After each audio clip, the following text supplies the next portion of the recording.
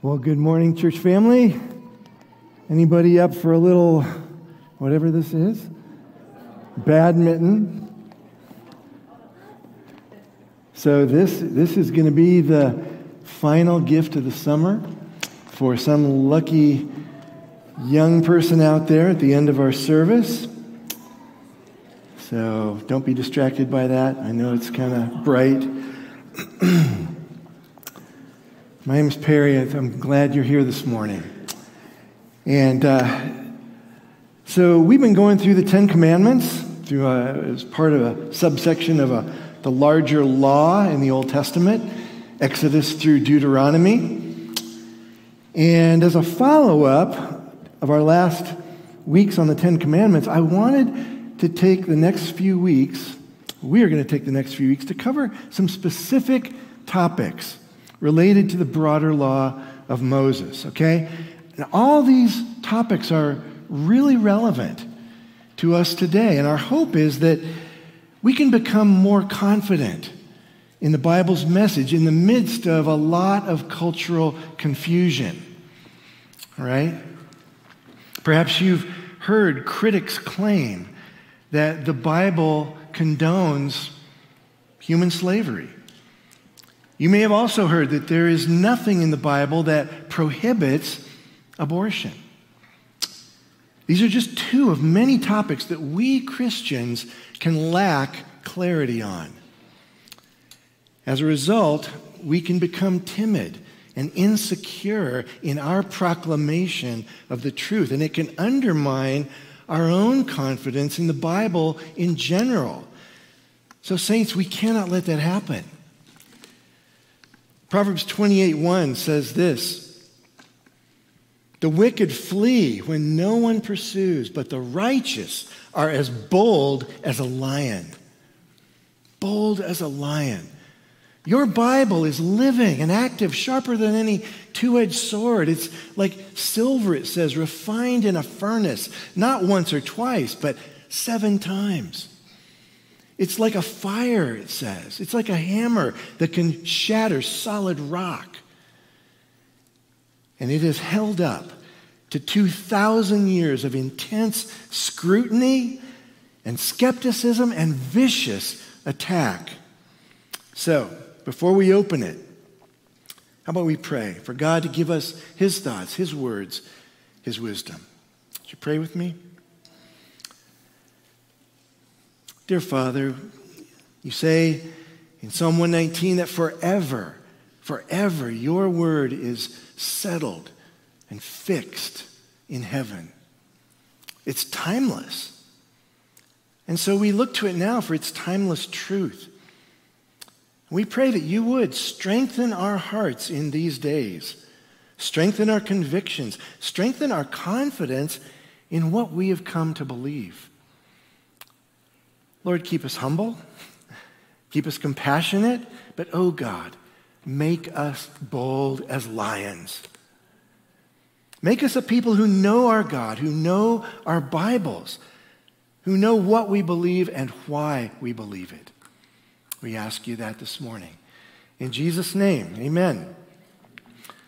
All right, well, you may be wondering why we paired up these two topics of slavery and abortion, and here's why.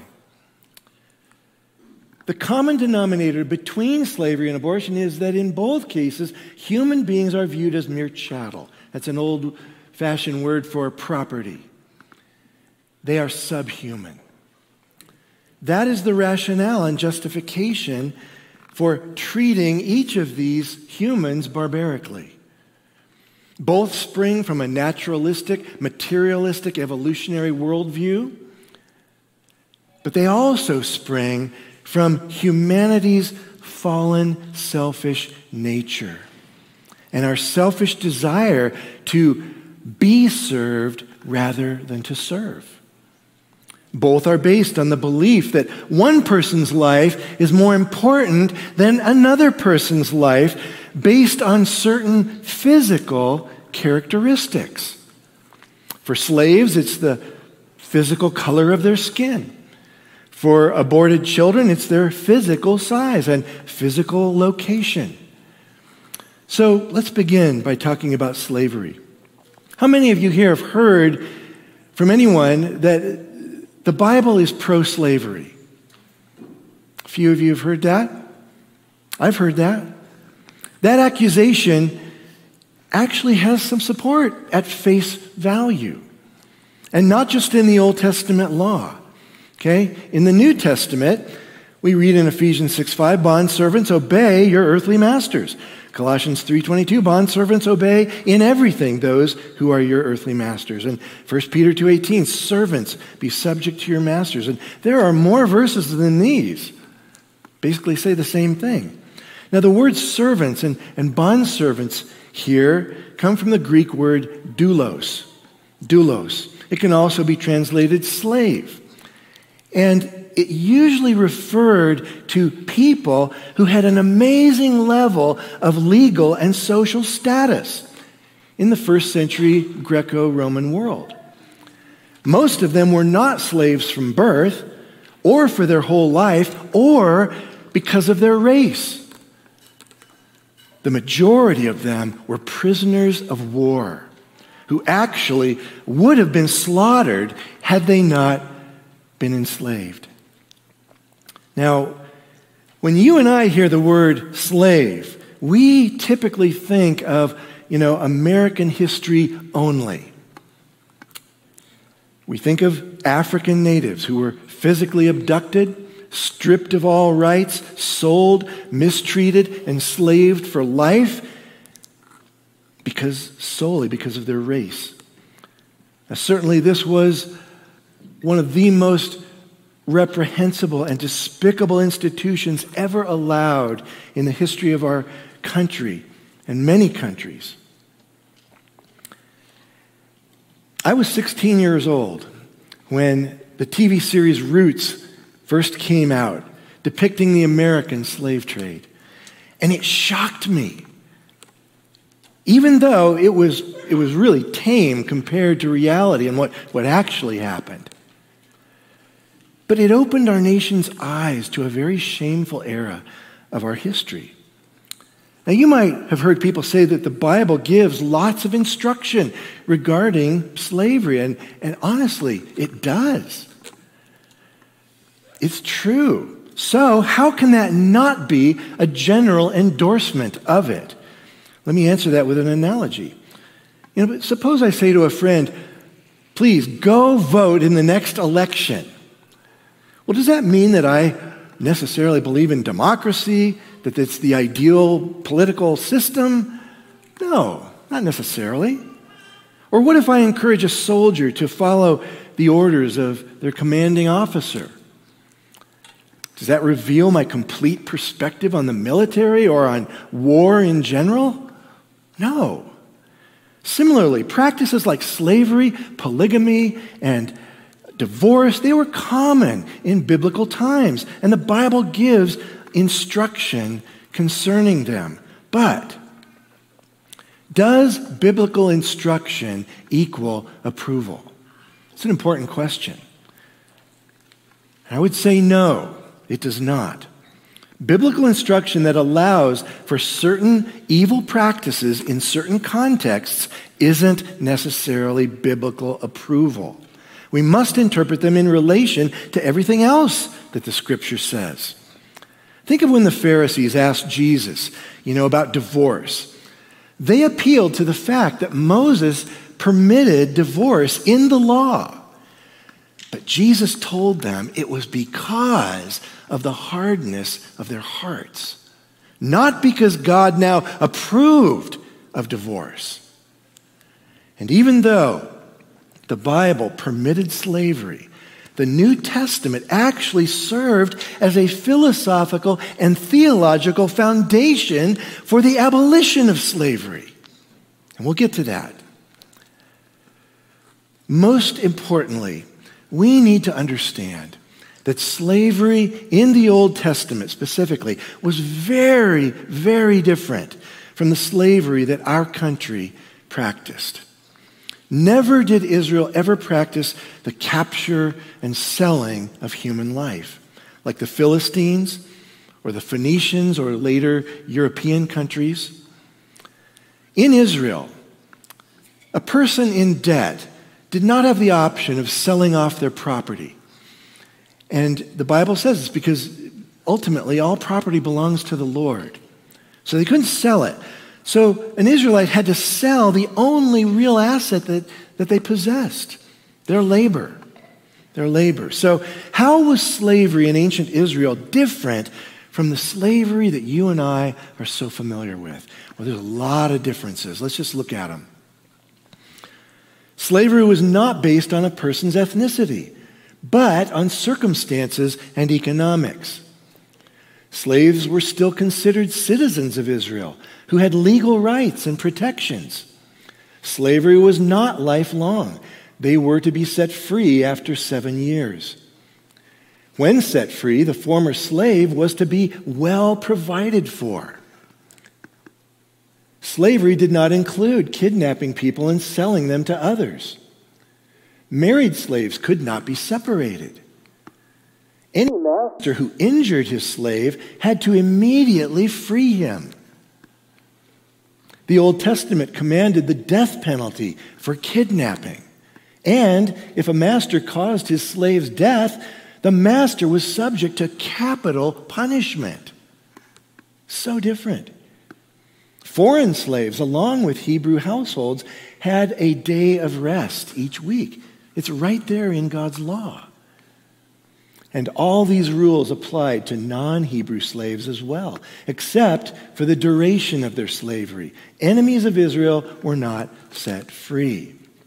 And I'll discuss the reason why in just a minute. Because of these differences, even though the scriptures use the word slavery, the practice in Israel was more like that of an indentured servant. Well, what is that? Indentured servitude is a form of labor in which a person is contracted to work without salary for a specific number of years. The contract, called an indenture, may be entered voluntarily for purported eventual compensation or debt repayment, or it may be imposed involuntarily as a judicial punishment. So sometimes a person might become a slave because they had committed a crime. Suppose a person was convicted of theft. And, in Israel, they did not have prisons to punish people. So the thief would have to pay a fine in order to compensate for the victim's loss. Well, if they didn't have the money to do so, he would have to work that debt off as a slave. It's very similar today, to when a court orders the garnishment of a person's wages to pay off a debt. So there's 3 different categories of slaves in the Old Testament. I think it's important to understand. Let's take a look at them.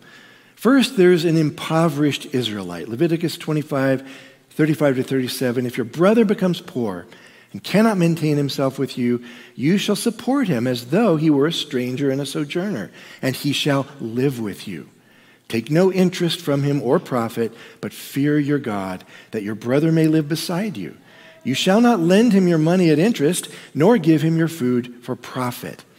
So in Israel, it was a cultural obligation to support someone in need among your neighbors. It's just what they did. You'd let them actually live with you, and you couldn't charge them interest on their debt. Now, this doesn't assume that the person can live with you forever. If their need persists, then they can sell themselves to you as an indentured servant on a contractual basis. Talks about that. If we read on, if your brother becomes poor beside you and sells himself to you, you shall not make him serve as a slave.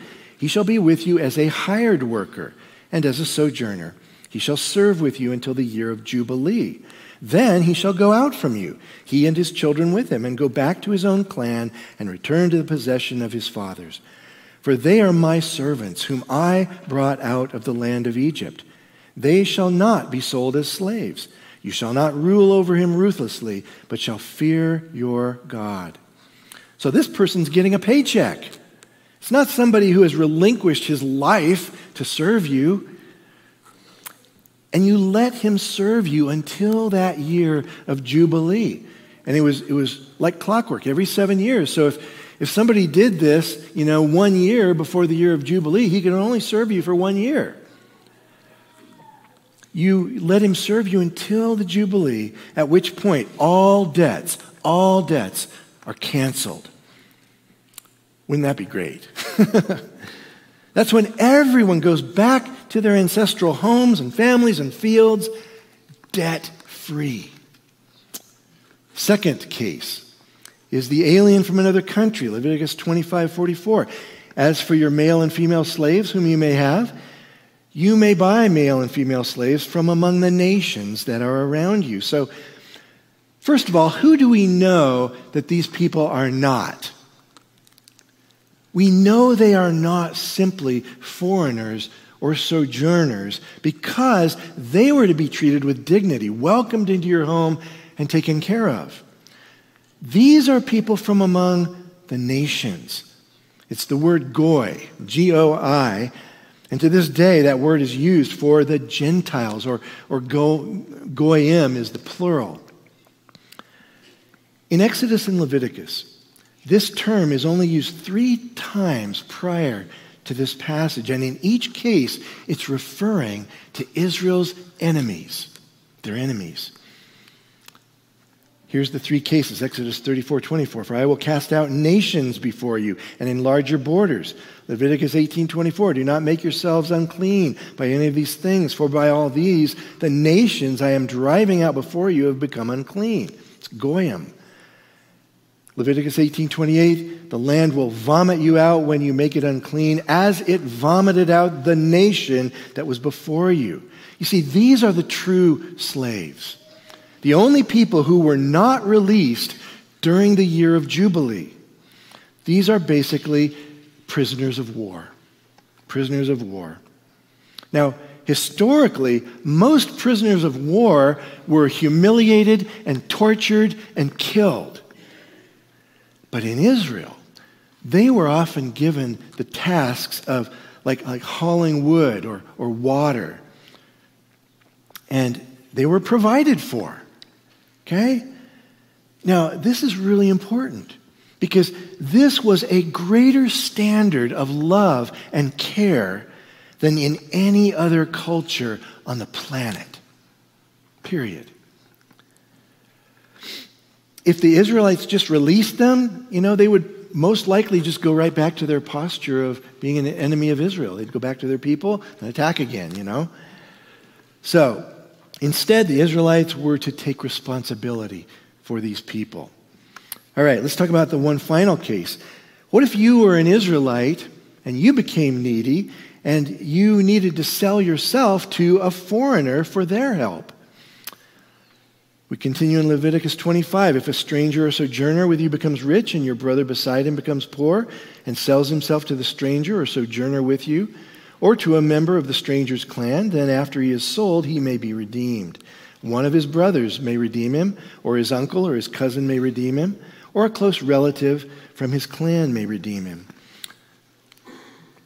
Or, if he grows rich, he may redeem himself. He shall calculate with his buyer from the year when he was sold himself to him until the year of Jubilee. So again, depending on the timing of when you did this, you would calculate how many years till Jubilee, and that would affect how much he had to be redeemed for, price-wise.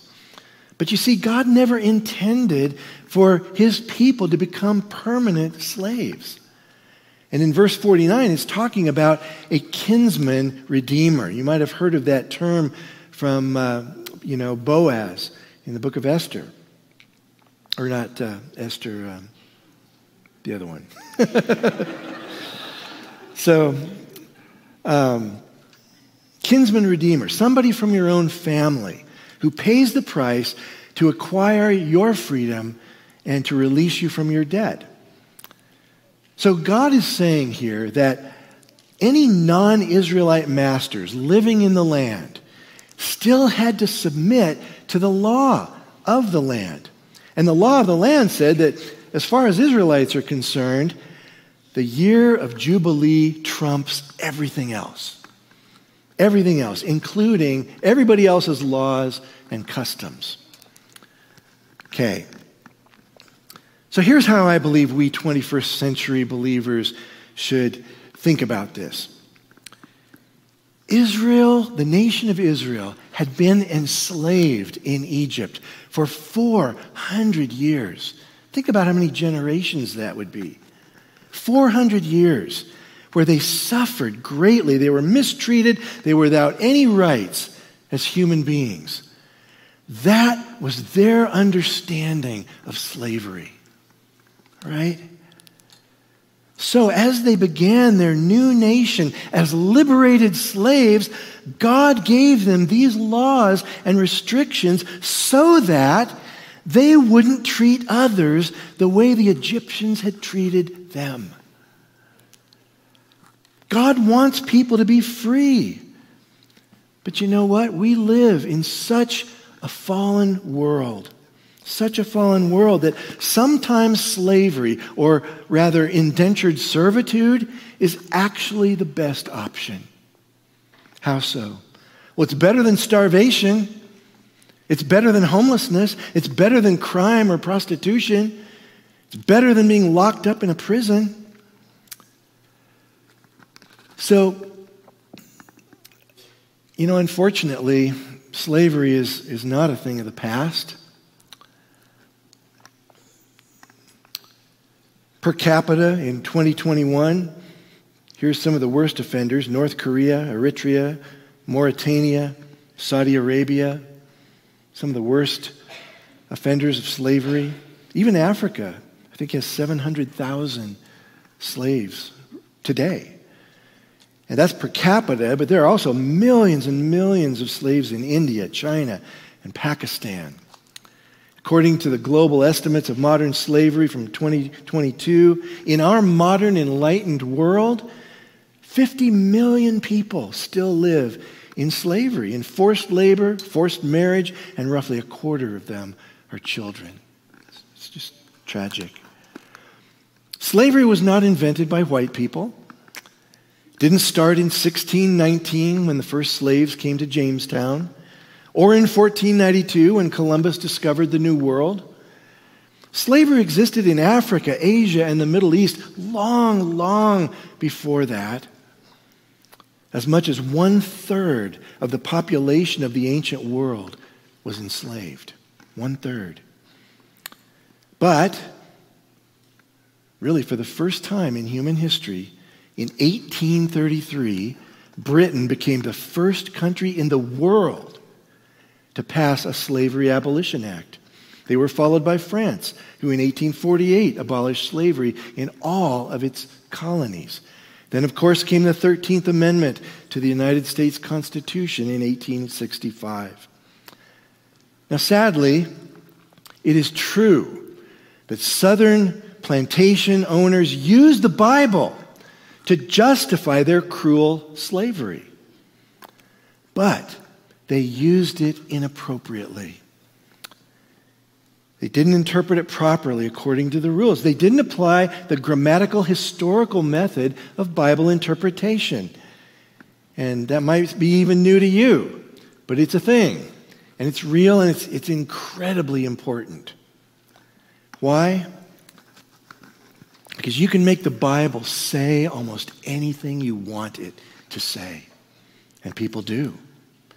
As a result, how many atrocities in history have been committed in the name of God and of the Bible and Christianity? Lots. But that doesn't mean that the Bible is evil or that it can't be trusted. It just means that we have to interpret it according to its well-established rules. It was Christians who used that very same Bible to denounce the practice of slavery. Their method of interpreting it happened to be hermeneutically or interpretively correct. In the New Testament, Paul instructs a Christian slave owner named Philemon to receive his slave who had run away from him, to receive him back, his name was Onesimus, no longer as a slave, but as a dear brother. Onesimus became a Christian, apparently, through Paul's ministry. And Paul appeals to Philemon to receive Onesimus as he would receive Paul himself. In other words, Paul asks Philemon to dissolve the slave-master relationship and replace it with a brother-brother relationship. But even more significantly, the gospel places all humanity on the same societal level. All humanity. How so? Galatians 3:28. There is neither Jew nor Greek. There is neither slave nor free. There is no male and female, for you are all one in Christ Jesus. That's radical. That is radically revolutionary. 2,000 years ago, it was radical. It's still radical today. Because to this very day in India, at least to some extent, there is a caste system of inherited social status. I lived with an Indian in college he was part of the priestly class. And it goes from that all the way down to the detestable untouchables in 2023. But 2,000 years ago, Jesus abolished all such systems.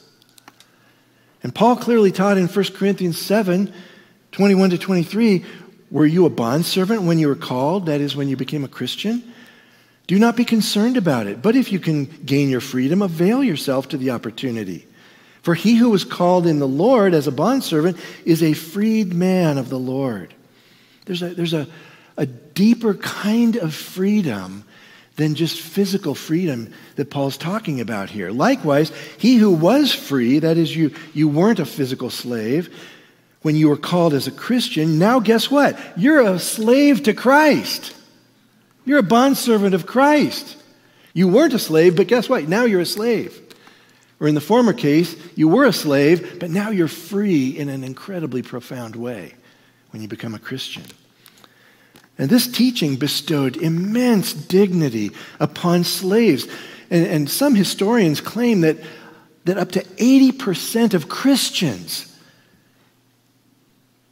the early Christians, were Roman slaves. 80% of them.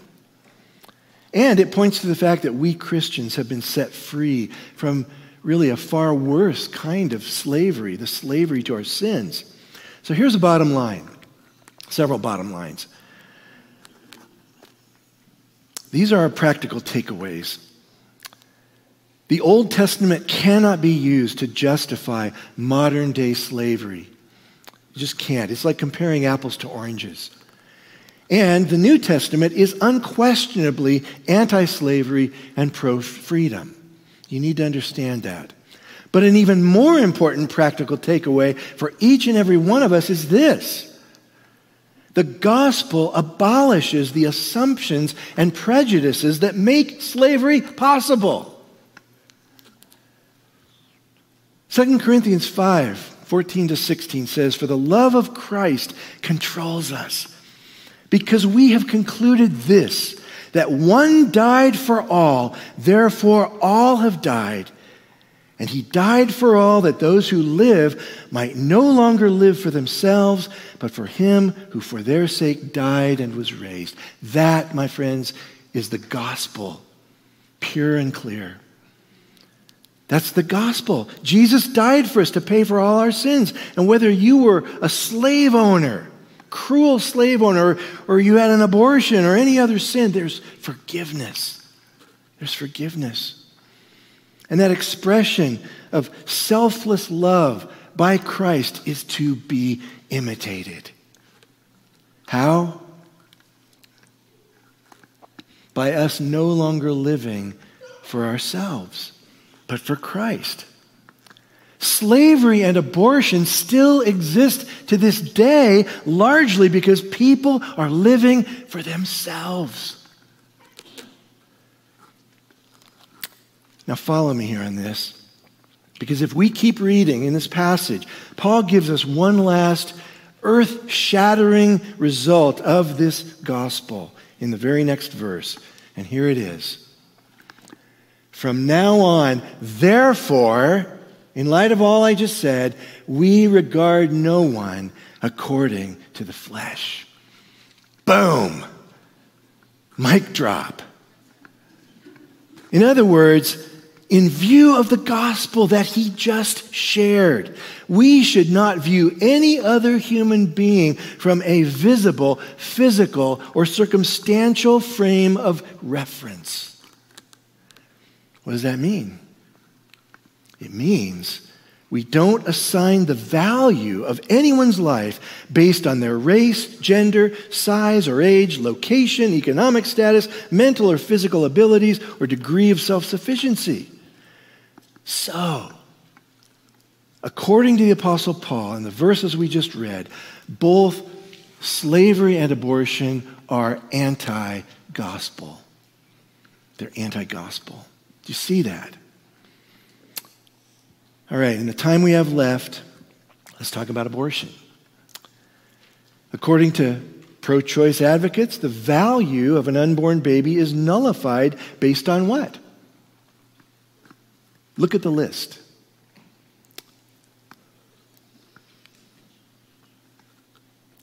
It's nullified on the basis of a baby's size or age, their location in the womb, their economic status of the parents. It's often the basis for that decision.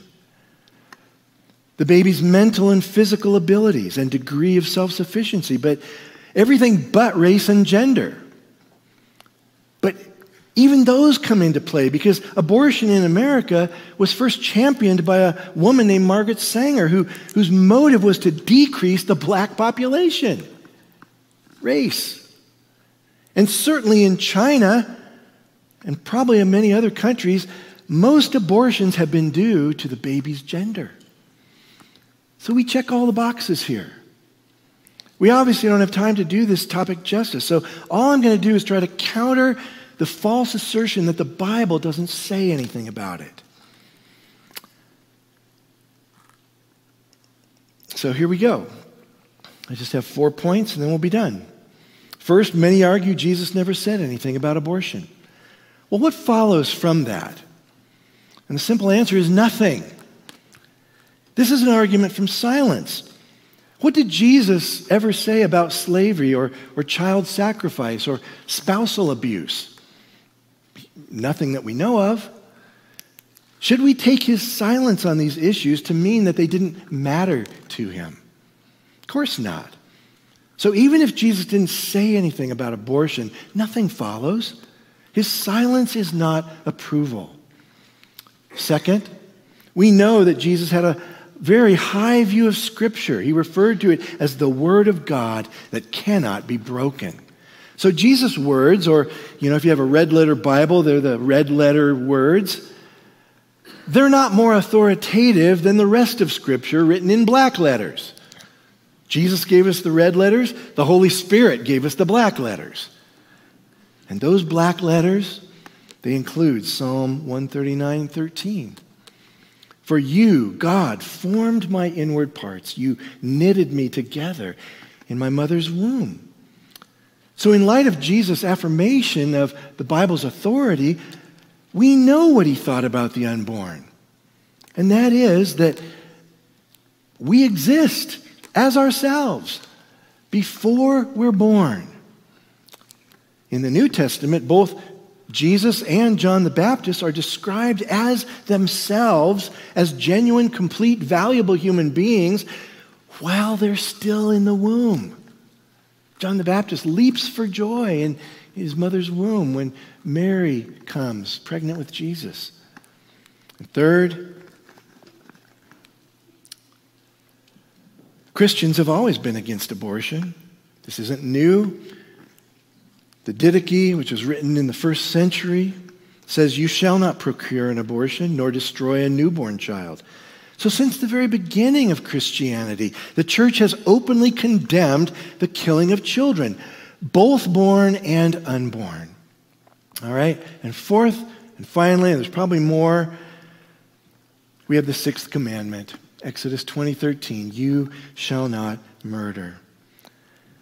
Now, that word murder is exclusive to the immoral taking of another human life. Doesn't apply to any other life form. So the key issue becomes, what constitutes a human life? And secondly, does an unborn child meet those criteria? You know, when people say that life begins at conception, they're not just making a religious claim, they're making a scientific claim. For example, in the embryology textbook, The Developing Human by Keith Moore, he says, human development begins at fertilization. This highly specialized stem cell marked the beginning of each of us as a unique individual.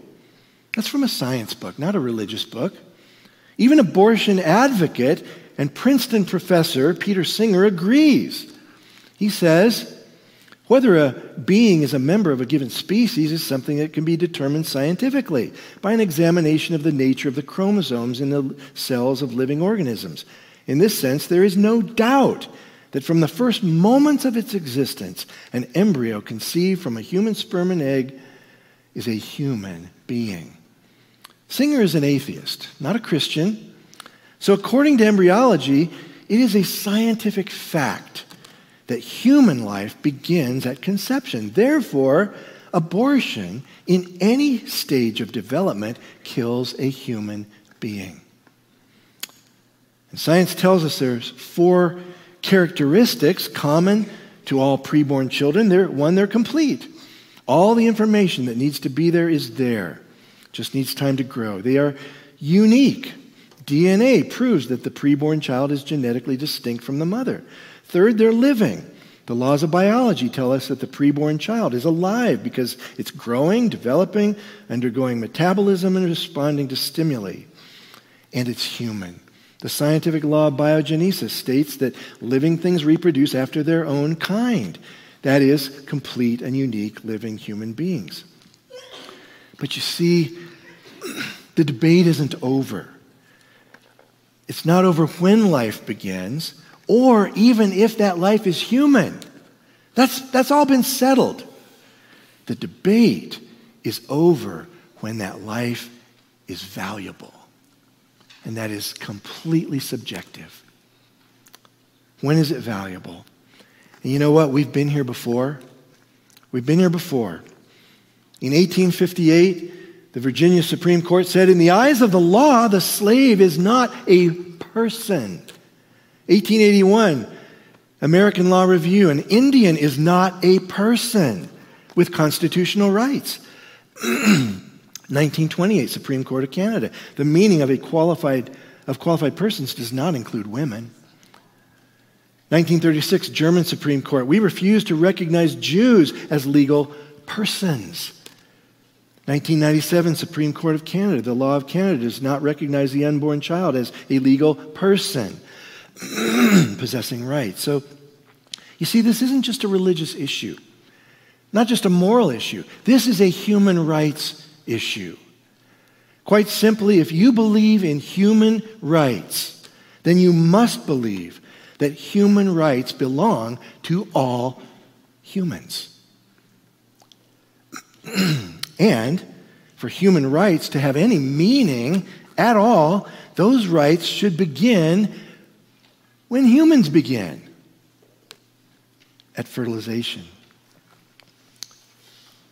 So I understand this issue is far, far more complex than this. My scope was merely to share what the Bible had to say about it.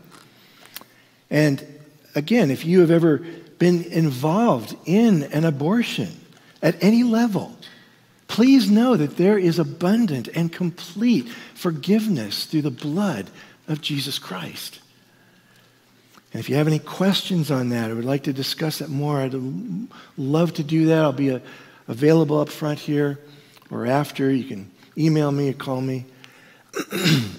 All right, that's all we have time for this morning. But please understand that all life is extremely precious to God. That's why Jesus taught that we should even love our enemies. Amen? All right, band, you guys can come on back up. We're going to share communion now, at the end of our service. If you'd like gluten-free, please just raise your hand now and we will be sure and get that to you. These topics reminded me of some pretty key truths that we all hold dear. And here they are. Each and every one of us, before salvation, was a slave. We were all slaves to sin. We were slaves to our fallen nature. We were slaves even to the devil himself. That's what the Bible says. And there was nothing that we could do to free ourselves or pay the debt that we owed to God. But you know what? Jesus became our kinsman redeemer. And he paid an infinite price, not in money, but in the currency of his own lifeblood, in order to buy us back from that slave market of sin. Likewise, each of us, because of our sin, deserved death. We deserve to be violently slaughtered by the wrath of a holy God. But Jesus was slaughtered in our place so that you and I could be adopted by God himself and welcomed into his family as sons and daughters forever. Jesus voluntarily gave up all of his rights and became a slave for us all, in order to make us free from all accusation and condemnation and judgment. And as we share the bread and the cup, that's what we remember, that cost that was paid on our behalf. So let me pray, and then if you have the bread and the cup before you, we'll just take that together, okay? Well, Father, we are reminded of these truths this morning, how relevant and practical they really are to us today. Had you not stepped in and intervened on our behalf as our kinsman redeemer and bought us back, Lord, we would be in a peril beyond imagination. We would be just slaves forever and ever and ever. Thank you, Lord. We cannot pay you back, but we can take the cup of salvation and we can call on your name. And Lord, I pray if anyone here has not done that they would transfer their trust from themselves and what they can do to try to earn their way to heaven, earn their way to you. They would transfer that trust to Jesus alone and what he accomplished on the cross when he said, "It is finished." It's finished. I've done it all. I've done all the work necessary to bring you sinners back in relationship to my Father who is holy. It's just a choice to transfer our trust. And we thank you. You made it so easy, so accessible. You did it all. Thank you, Lord, that it was literal, physical blood that was shed and your body that was broken, pierced for our transgressions, that bought us back, that brought us back to you because you loved us. You wanted us for your very own. You didn't despise our low position. You didn't despise the fact that we even hated you and didn't have any desire for you. You pursued us with such a zeal. We thank you for that. And so we take the bread and the cup and we remember you. We proclaim your death. And not just that, but we proclaim it until you come because you are coming back. And we just long for that day. Thank you, Lord. You're coming back to claim us that we might be in your presence forever. We lift all this up through the merits of you, Lord Jesus, and what you did for us. Amen.